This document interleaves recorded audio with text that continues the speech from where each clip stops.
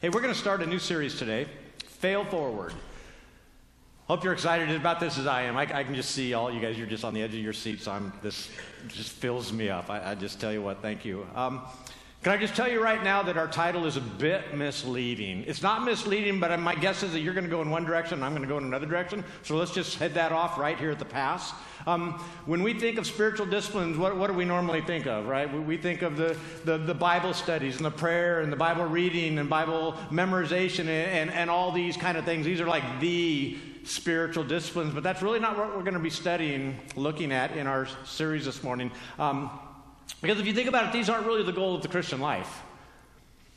I know for a lot of people these are the goals, but these are actually, they're means to an end. They're means of grace, right? These are tools or ways that God has given us by which we can become what He wants us to become. We can achieve the goal that He has for us, the real goal, which will then become our goal if we're wise, and that's to make us Christ-like, right? That's his big goal, is to make us Christ-like, not necessarily to make us better Bible readers, prayers, things like that. All of that will show itself up as we become more and more Christ-like. His goal is for us is that we would reflect the one that perfectly reflects our Heavenly Father, right? That's the goal, Christ-likeness. So instead of these spiritual disciplines, what we're going to be doing is we're going to be exploring what all of these spiritual disciplines help us do as followers of Jesus Christ, right? So this list is going to help us achieve this list, right? Did you see how they just changed, in case you missed it? These four things, these are the real goals. This is where Bible study and prayer and meditation and all those this is why, right? These are the whys. One, to recognize brokenness, right? To acknowledge brokenness. And I know it's really, really easy. You just, I see brokenness all over, but right, that'll be the big step for many of us, is that finger will point at us and we'll recognize that we're broken too. The second thing is forgiveness, forgiving ourselves and forgiving others. That's the goal of all the spiritual disciplines. And number three, this is a big one, acknowledging our failure to do neither one of these things very well at times, right? Again, we'll recognize somebody else's brokenness, but we don't always recognize our brokenness. And if we don't recognize our own brokenness, then we're certainly not going to forgive ourselves, nor are we going to forgive anybody else. So like the first two things on the list go right down the toilet immediately. If we don't understand failure, scriptural failure. And then finally, the spiritual disciplines all lead us really, like I said before, to Christ-likeness. And you're like, well, what is Christ-likeness? That's like a really long, weird word. Well, if you think about your baptisms, this helps me. Think about your baptisms. With Christ, you died to yourself, right? Like He did on Good Friday. He went into the grave, died to sin, died to any of His own desires, and we do the same thing. With Christ, we die to that old creation. Right? The old way of life. We die to it.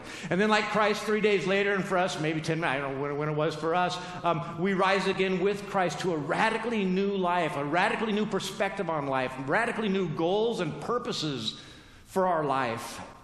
And that life, it needs all these new goals and purposes and values because it's the new creation. The deal is, again, the big picture is we in Christ, in His incarnation, He introduced this new creation. The problem is this new creation is still existing in the midst of the old creation, and the two don't play along very well, right? So our job is to be 100% live in the new creation and everything that we do, but in the midst of the old creation. And the idea is that the new creation, because we're the body of Christ, as we spread and as we love, the new creation slowly takes over and does away with the old creation. That's kind of the big picture goal behind all this. So for many Christians, and here's the problem, for many Christians, to fail forward is an oxymoron, right? Hopefully, I know there's a lot of military people. I don't want to make you mad, but military intelligence, that's the one that I always heard of. And so I don't know if I'm going to hear an amen or a boo. Anybody military intelligence, oxymoron? No? Okay, that laugh worked well enough. Right, the terms are mutually exclusive, right? You can't have one and have the other. You can have only one or the other. Sin and holiness, for a lot of, they simply don't mix. Faith and failure They can't mix. That's impossible. But then we look at Romans 8:28 and passages like Romans 8:28. Let me read this. And we know that in all things God works for the good of those who love him, who have been called according to his purposes. And all things include all your failures, all your, what we call in the modern age, all your mistakes and slip-ups, and what the Bible calls iniquities and transgressions and sin, right? We got different terms.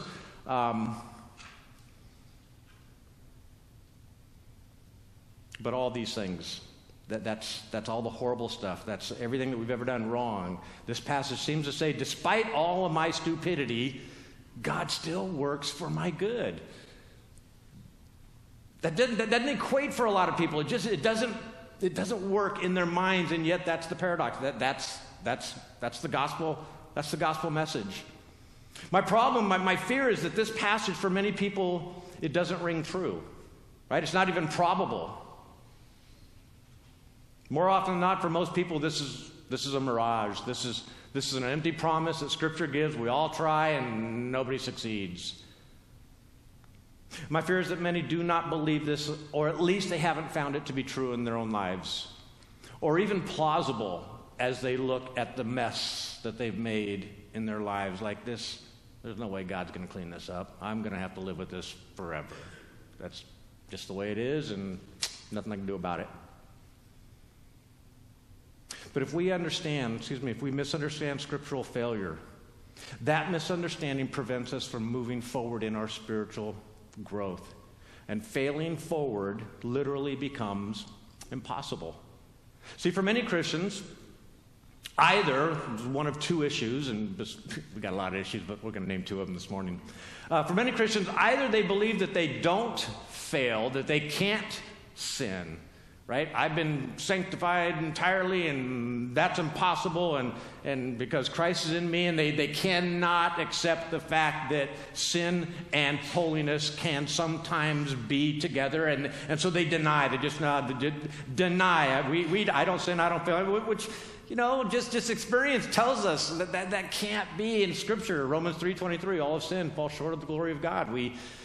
It just kind of falls apart if you look at it too closely, right? Some people believe this. And the other half of struggling, I think, Christians that deal with this issue is they believe that they sin all the time, nonstop, right? They believe that and I don't think it's true, but they sin continuously in word, thought, and deed, right? That's just they're slaves to sin. And I want to tell you this morning that neither one of these is true. Neither one of them is true. Right? If it's true that we continuously sin in word, thought, and deed, well, that negates a good chunk of the letter that we're going to look at to the Christians in Rome this morning, and it negates a good part of the entire New Testament. Right? It's a completely 180-degree opposite message of the gospel. And both of these beliefs will make all forward progress impossible. Worst case scenario. They bring death to the promised new life, the new creation that's just budding in the life of a new believer. It just kills it. It kills it. If we don't understand scriptural failure, new life becomes immediately aborted, dead life. That's not God's plan for us. That's not where he wants to leave us. The result for too many Christians is that the best that the Bible, the best that Jesus can offer is be patient and trust in your justification by faith, right? Be patient and have faith in your justification by faith. The raging internal conflict with sin will cease as soon as you die. It's like, whoo. And I'm here to tell you, there are a lot of people that are in this boat. This is their plan. I'll find a rock, I'll stay out of trouble, I won't mess God's plan up because anything I do is going to mess it up anyway, so I'll just leave it up to him, and I'll just remain under a rock, and I like Jesus, just don't lose my reservation. Right? That's my big concern, is I won't mess anything that you're working on, and you don't mess up my future, and that's the deal. And I think God wants more for us, and I think Jesus died for more than that. That's crazy. This message is the exact opposite of Paul's message to the Christians in Rome. Right? In his letter, we call it the book of Romans. And in fact, the message of the entire New Testament.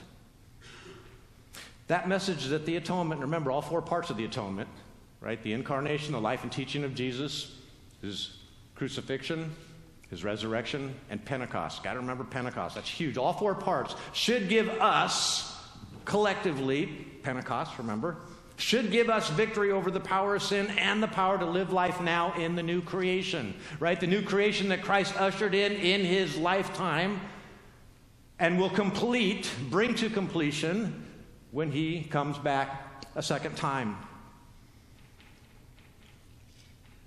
According to Paul and the rest of the New Testament, Christians as a whole should be better people, right? More loving, more forgiving, more just. They should just be more peaceful people. This description shouldn't describe us in heaven, right? The goal is this description should describe us here on earth also. And as we move toward glorification, as we move toward a heavenly home, we get better and better at these kind of things so that we just slide into our heavenly home and we're like, this is what I've been praying for. This is what I've been preparing for. This is what I've been doing, right? This is awesome. Now it's complete. This is fantastic. Now I say as a whole for two reasons. It's very easy to find a good Hindu, a good Hindi, a good Muslim, a good, any of these other religions, or a good atheist for that matter, and a bad Christian. In the same way, it's good or easy to find a bad Christian and a good any one of these things. So I like this word collectively because that really ties into the whole idea of the atonement, that we are all in this together, and God's plan was never that any one of you should have to do this alone. That was not part of his plan. A lot of people have to do it alone. I recognize that. But that's not part of the plan. That's not the best that God had for us, but it's what some of us will have to live with.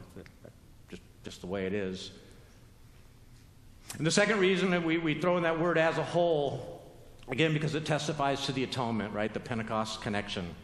So Scott McKnight, in his book, A Community Called Atonement, writes that the up-and-coming generations don't think, remember the old bumper sticker, Christians aren't perfect, just forgiven? Right? He's been talking with a lot of younger generation, and they don't like that bumper sticker. They don't think it's funny. They don't appreciate it at all.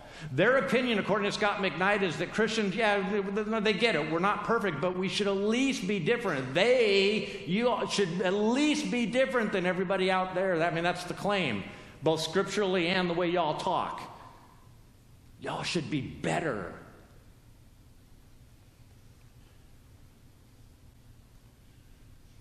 So this morning, by way of one particular passage that I think had made people stumble for ages, and I think people struggle with it, and some passages all around it that kind of help flesh out this idea that I want to be driving at this morning.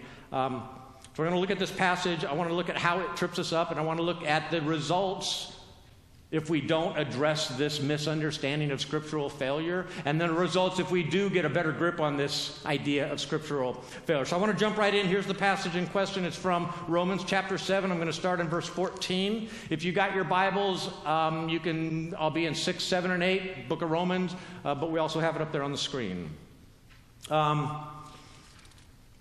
So this is the passage, the one that people come across and just kind of flips them out, because it's like the opposite of everything else the New Testament is talking about.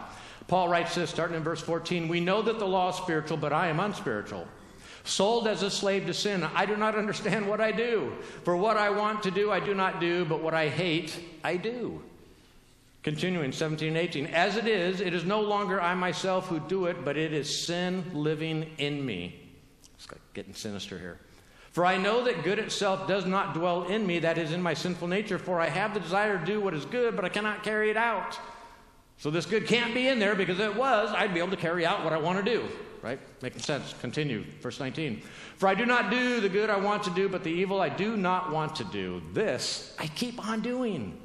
Now if I do what I do not want to do, it is no longer I who do it, but it is the sin living in me that does it." Now let's just kind of stop for a moment here.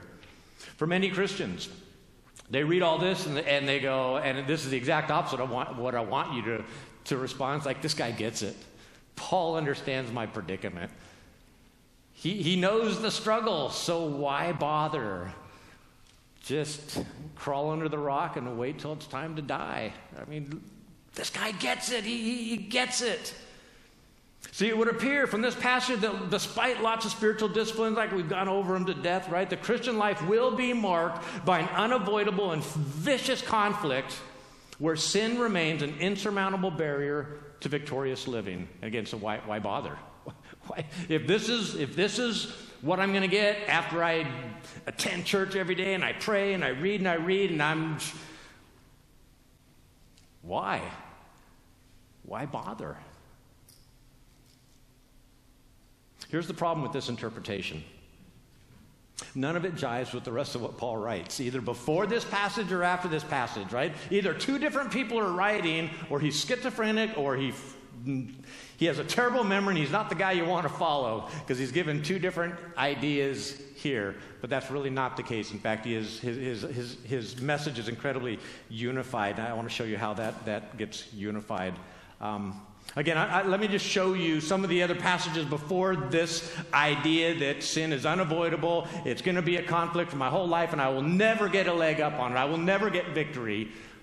I just want to show you some passages all around it, just so that you can go, now, wait a minute, what's going on here? I'm going to start, first one I'm going to show you is from chapter 6, verse 4. It says this, "We were therefore buried with him through baptism into death, in order that, just as Christ was raised from the dead through the glory of the Father, we too may live a new life."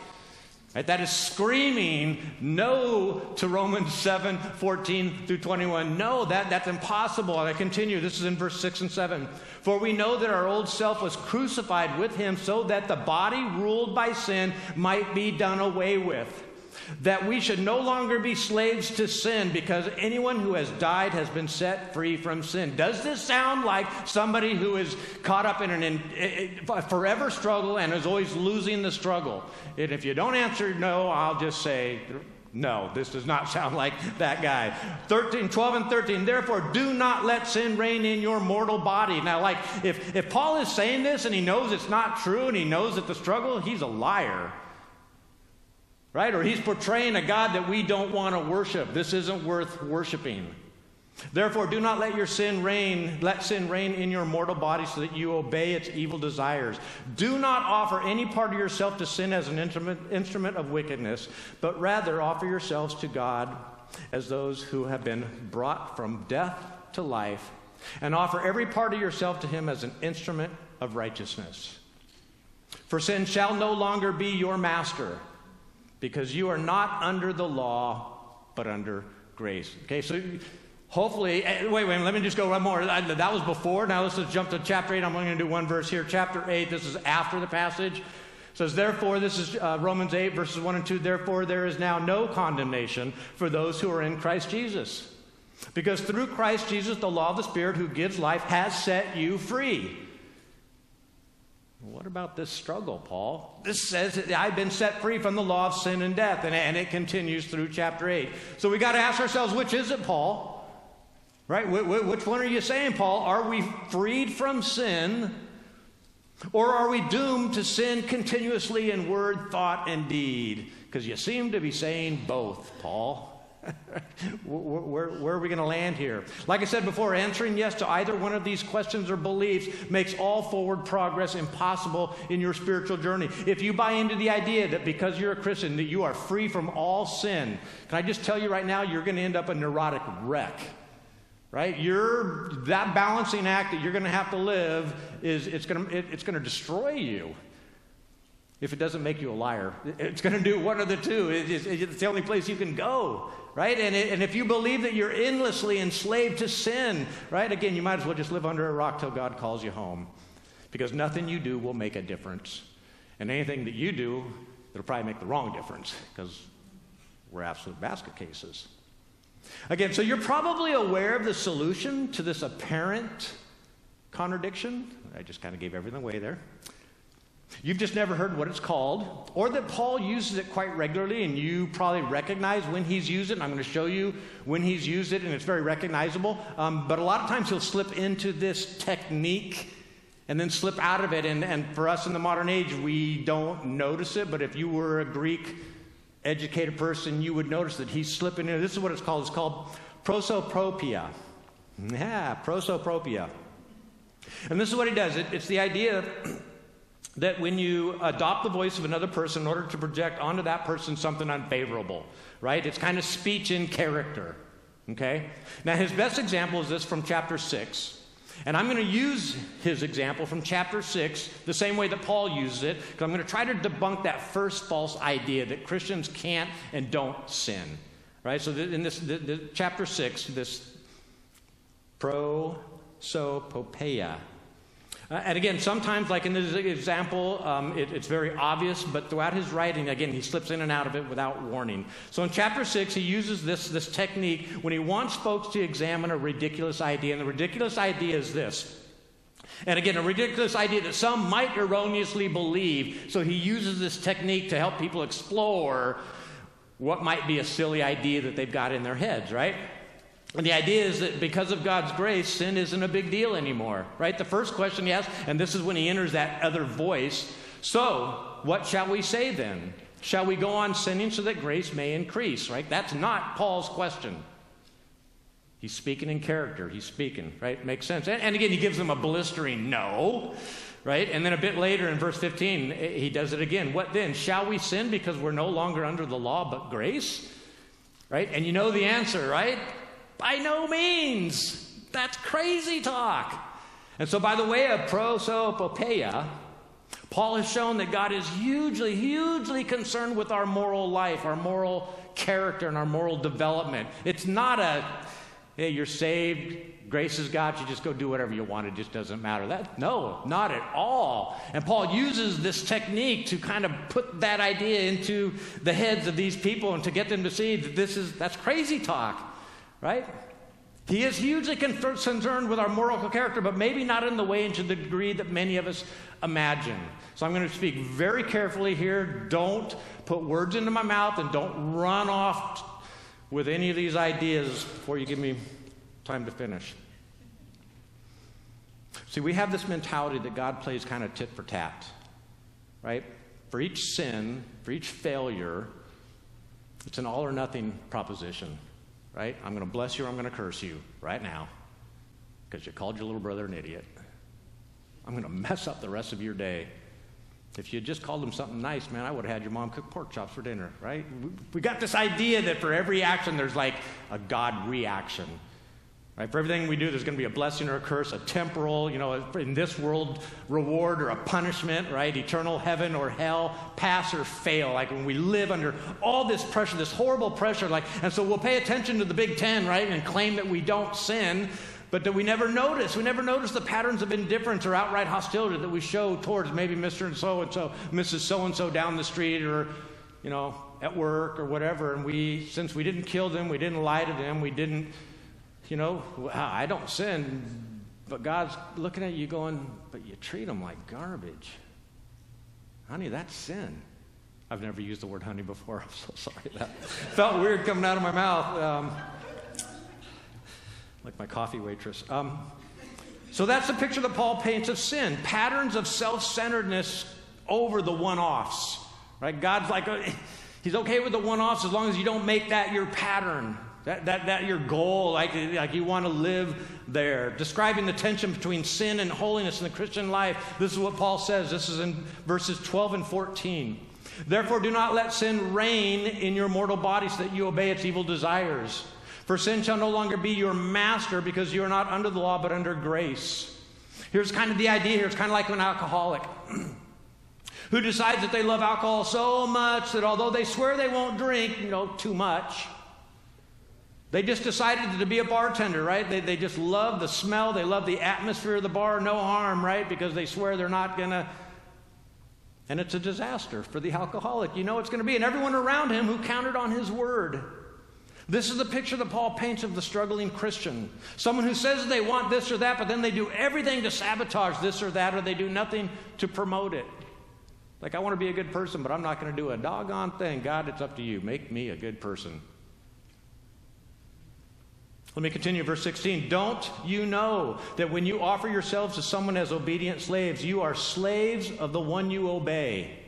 Whether you're slaves to sin, which leads to death, or to disobedience, which leads to righteousness. Aren't you aware of this stuff? In 17, but thanks be to God that though you used to be slaves to sin, past tense, the writer made that super clear. I think y'all heard that, right? Though you used to be slaves to sin, you have come to obey from your heart the pattern of teaching Notice that pattern of teaching. That has now claimed your allegiance. You have been set free from sin and have become slaves to righteousness. Now, again, everybody understands this. When you submit to something, whatever it is, it becomes your master. Right? We recognize this. And it might be money, it might be fame, health, prestige, reputation, whatever.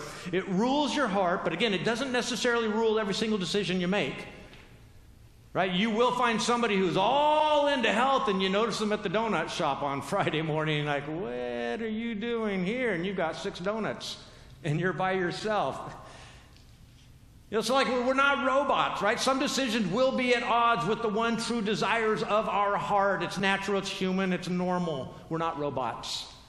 The same holds true for our spirituality. Bad people still do good things, and good people still do bad things. Right? That's just the reality of the world, regardless of their chosen kingdom. Right? One writer put it like this.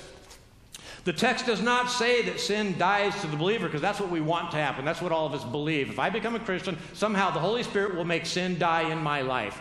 Like, just take care of it, Holy Spirit, because I can't deal with it. But that's not what the text is implying. The text is saying that it's the believer who has to die to sin. It's a conscious decision. It's a wholehearted decision. It's 100%. It's not a 50%. It's not like I'm going to keep this toe in this side and I'm going to keep this toe in this side, because it's not going to work. The early church father Origen put it this way.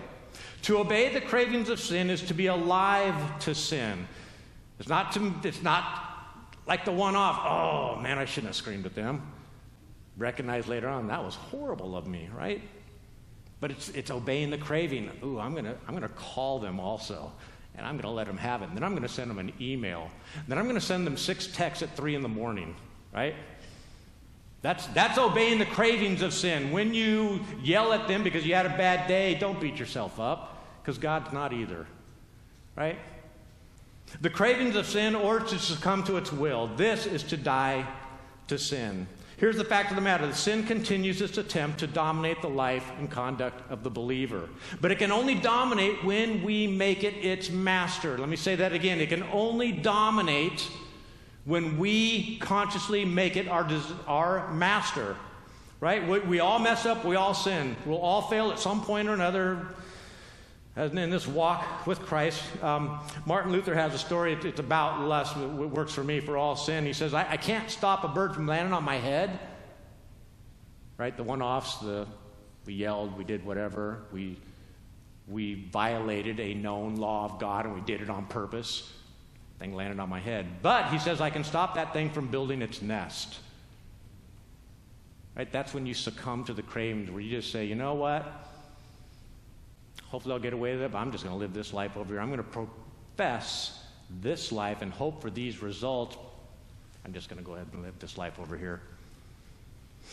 The road to Christ-likeness doesn't mean that one will never serve again, but that the believer is not a slave to sin. It doesn't have to live a lifestyle that sin is bound to visit. It's the alcoholic side. I can be a bartender and it'll be cool. So I think that we can take off the table right now the idea that Paul or the Bible ever claimed that Christians can or won't sin. Let's just take that off, right? Let's go back to Paul and his propoposeia in chapter 7. I say that really, really fast because I can't pronounce it. The dead giveaway, that this is what he's using, is this. He's describing this raging, unbeatable battle between good and evil in his soul, but we quickly recognize it's not his soul. And the dead giveaway is the concluding part of chapter 7 passage I read you earlier. I'm going to read it to you. I'm going to start in chapter 8, verse 21. This is kind of his concluding thought. He's been voicing the dilemma of somebody who doesn't know Christ, okay? And he's still voicing this other person. Paul's not speaking here, although Paul's writing here, right? You follow me. So I find this law at work. Although I want to do good, evil is right there with me. For in my inner being I delight in God's law, but I see another law at work in me, waging war against the law of my mind and making me a prisoner of the law of sin at work within me. And again, here's the reveal that Paul isn't talking about himself, but rather talking about the person who hasn't found the grace of forgiveness yet, right? What a wretched man I am. All of that, starting at verse 14, literally, what a wretched man I once was. What a wretched person who's living this belief, this Christian lifestyle? What a wretched existence. Stop it. Who will rescue me from this body that is subject to death? Thanks be to God who delivers me from all of that stuff that we read as just give up. Nothing's going to work. All right? Thanks be to God who delivers me through Jesus Christ our Lord. Paul is clearly voicing the dilemma of the one who has not yet placed their faith in Christ. This is the one who's about to give up. Right, in verses 14 through 20, that's a portrait of the person who's about to give up, just crawl under a rock and pray to the end comes. Right, they haven't seen that the law is good for moral guidance, but it's really lousy at saving you. It's horrible at saving you. And so I think we can also take from the table immediately this idea that Paul or the Bible claims that we're hopelessly enslaved to sin continuously in word, thought, and deed. We're not. We're not. We're simply not, but we can truly believe everything else that Paul and the rest of the New Testament writers testify to. And we can live victoriously even now before our bodies are glorified and made actually in behavior and heart perfect. So as we prepare for receiving communion, this morning ensemble is going to be coming up, getting prepared. Understand that the law can only condemn. Right? The law can only condemn. The law says this to you, and I kind of want you to take this in. Wrong, wrong, wrong, wrong, wrong, wrong again, wrong, wrong. That's all the law can do. And if all we buy into is the law, then that's all our neighbors hear. Wrong, nope, missed it, wrong. Do you know what happens to the heart of a person who hears only wrong, wrong, wrong, wrong, and wrong again? Do you understand what happens to that person's heart? It gets cold. It gets angry. It gets incredibly unforgiving. It becomes simply a rock. But forgiveness makes room for wrongs. Forgiveness changes everything. Wrongs and sins can no longer condemn us in Christ Jesus. Forgiveness also makes room for healing from those wrongs. Wrongs and sins are no longer our master. Jesus is. Now, whether you're the condemning, pointing finger in this room, you just have to judge for yourself. Right? Because you think you never sin. Or you're the one who everyone else is pointing their fingers at because you recognize it too. You're kind of a hot mess. The table is open for you this morning.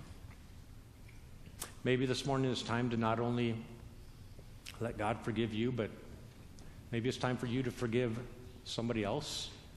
And it might not be a person, it might be a group of people, I don't know what it is. But from what I read, if you want to be set free from condemnation, then you have to set others free from condemnation. Those people that you have decided they're not worth it, and you don't like them, you don't like what they think or believe, until you bury that feeling, you will never live a new life. Until you experience true forgiveness and extend it to that person who you hate, you will never experience power. Forgiveness is the release of that power.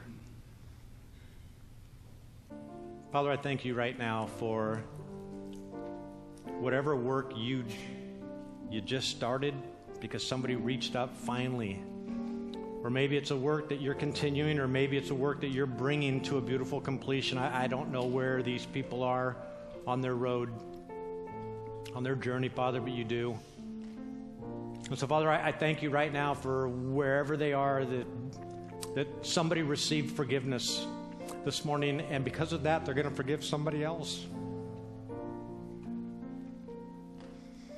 And then the darkness is beaten back. Death is defeated.